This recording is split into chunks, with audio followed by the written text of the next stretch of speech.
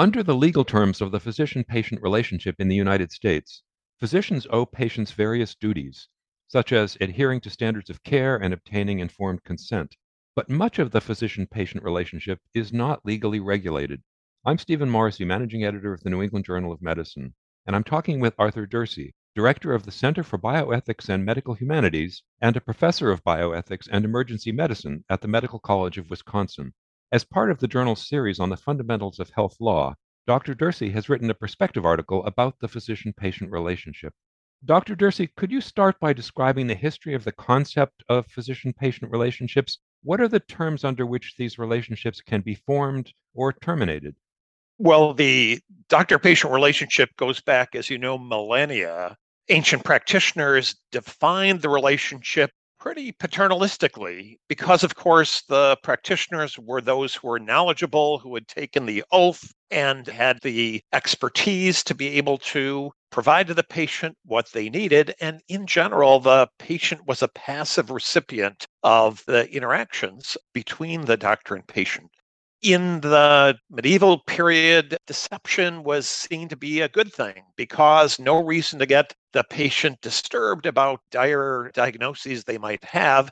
Instead, put their mind at ease. So there wasn't even a requirement of honesty in the relationship, but there was a dedication to acting toward the good of the patient, beneficence. That goes back to the Hippocratic Oath era, and also a duty of confidentiality of the individual facts of the patient and to keep things confidential, which ought to be. So those were already fairly well established. The doctor-patient relationship legally was defined by societal laws and regulations that go back to the Code of Hammurabi. So doctors who malpracticed could be liable for damages. And that was true over the millennia, true in English common law, and that was also something that became true in American law as well. So that ability to litigate and ask for redress was something that was part of the relationship. But the more recent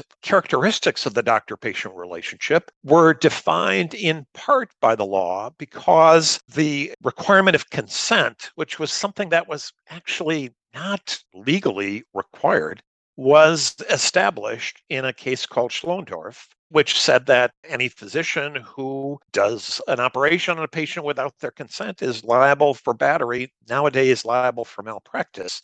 It's been adopted by malpractice law, but this was the first exemplar in American law of the requirement that something that's beneficial to a patient and that physicians might agree should and could be done still needed the consent of the patient. And then it was further delineated over benchmark cases to say not only must the consent be present, but it needs to be informed with respect to risks and later alternatives and what the effect of not treating would be. And even the standard for that information, which was once uniformly whatever the physician decided to disclose, has become in a number of jurisdictions in the United States, not what the professional practice is, but what a reasonable patient or an objective patient would want to know.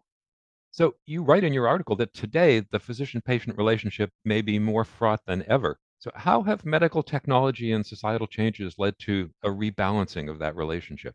Yes, I do think that we're at a particularly important time in the doctor patient relationship. And I think the fraughtness or the stresses on the doctor patient relationship are coming from two sources today, mainly. The first source is one in which patients have been empowered, which is in general a good thing. But with our particular age of misinformation, politicalization, stratification of ideas, that expertise of physicians is being undermined, and misinformation can have patients and their families asking for things that are ineffective, things that are not going to help the patient, things that prolong the dying process, things that individuals think might be beneficial, but in fact have been proven not to be. So that's one of the very contentious areas. And on the one hand, patient empowerment was important in the days when physicians did not give any credence to what patients felt or thought because, of course, they were the experts. Now, the very basis of physician expertise is being challenged. And I have to say, being challenged not on a scientific basis, but being challenged on a social basis. So I think that's one area of challenge. The other area of challenge, of course, is one by the corporatization and consolidation, the granular measurement, the regulation by corporations themselves rather than by law of the doctor-patient relationship, such that the physician doesn't necessarily need to keep the patient's best interest in mind. I mean, I think that they do because of their duties and their relationships, but there's this other pressure to maximize profits, quite frankly, given that some physician practices are being bought by private equity firms whose very essence is to maximize profit under the circumstances. So that's something that has been challenged before in the doctor-patient relationship when doctors purchased CT scanners and were able to charge for interventions.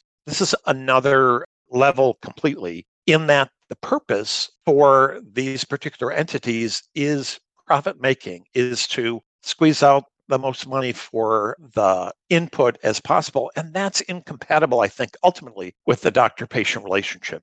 Also, I think most physicians would tell you that they spend so much more time documenting their encounters with patients rather than in communication with patients.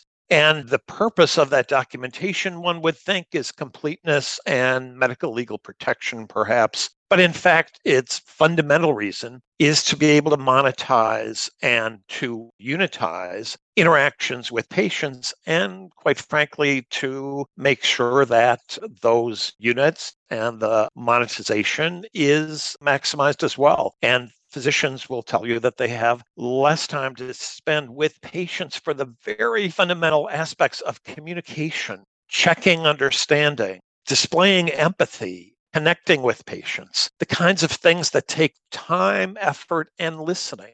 And those are also another source of the challenge. So two challenges, really. One, the misinformation and the misunderstanding and the deprofessionalization of the profession. And secondly, of course, the corporatization and regulation in a way that's not to benefit patients, but to maximize efficiency.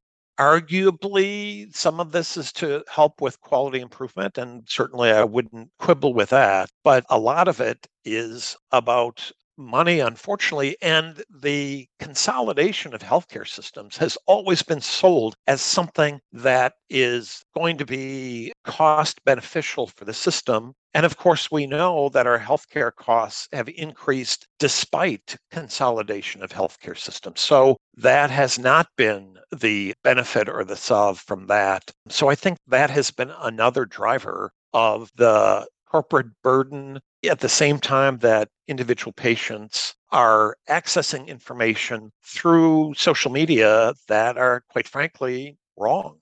So, given all of that, finally, how should physicians navigate these legal and societal changes in the expectations surrounding their interactions with patients while still forming meaningful relationships with those patients? That is our challenge, no question about it. And there's not an easy answer to that, quite frankly, because those forces are powerful. Obviously, counteracting the misinformation, especially through establishing trust, establishing that relationship, connection, human relationships, that's something that is one way of counteracting that particular thrust. With respect to the corporatization issues, there has to be preservation for time and communication between doctor and patient.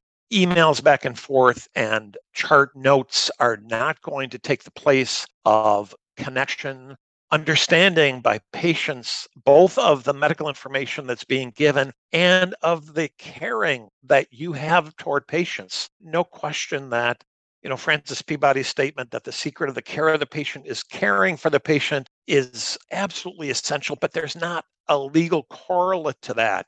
Competent treatment is legally required, but caring for the patient is not. And there's nothing more undermining of the doctor-patient relationship than patients saying, Yeah, they seemed to be competent, but they just didn't spend time and really didn't seem to take the effort to really care about what I was telling them.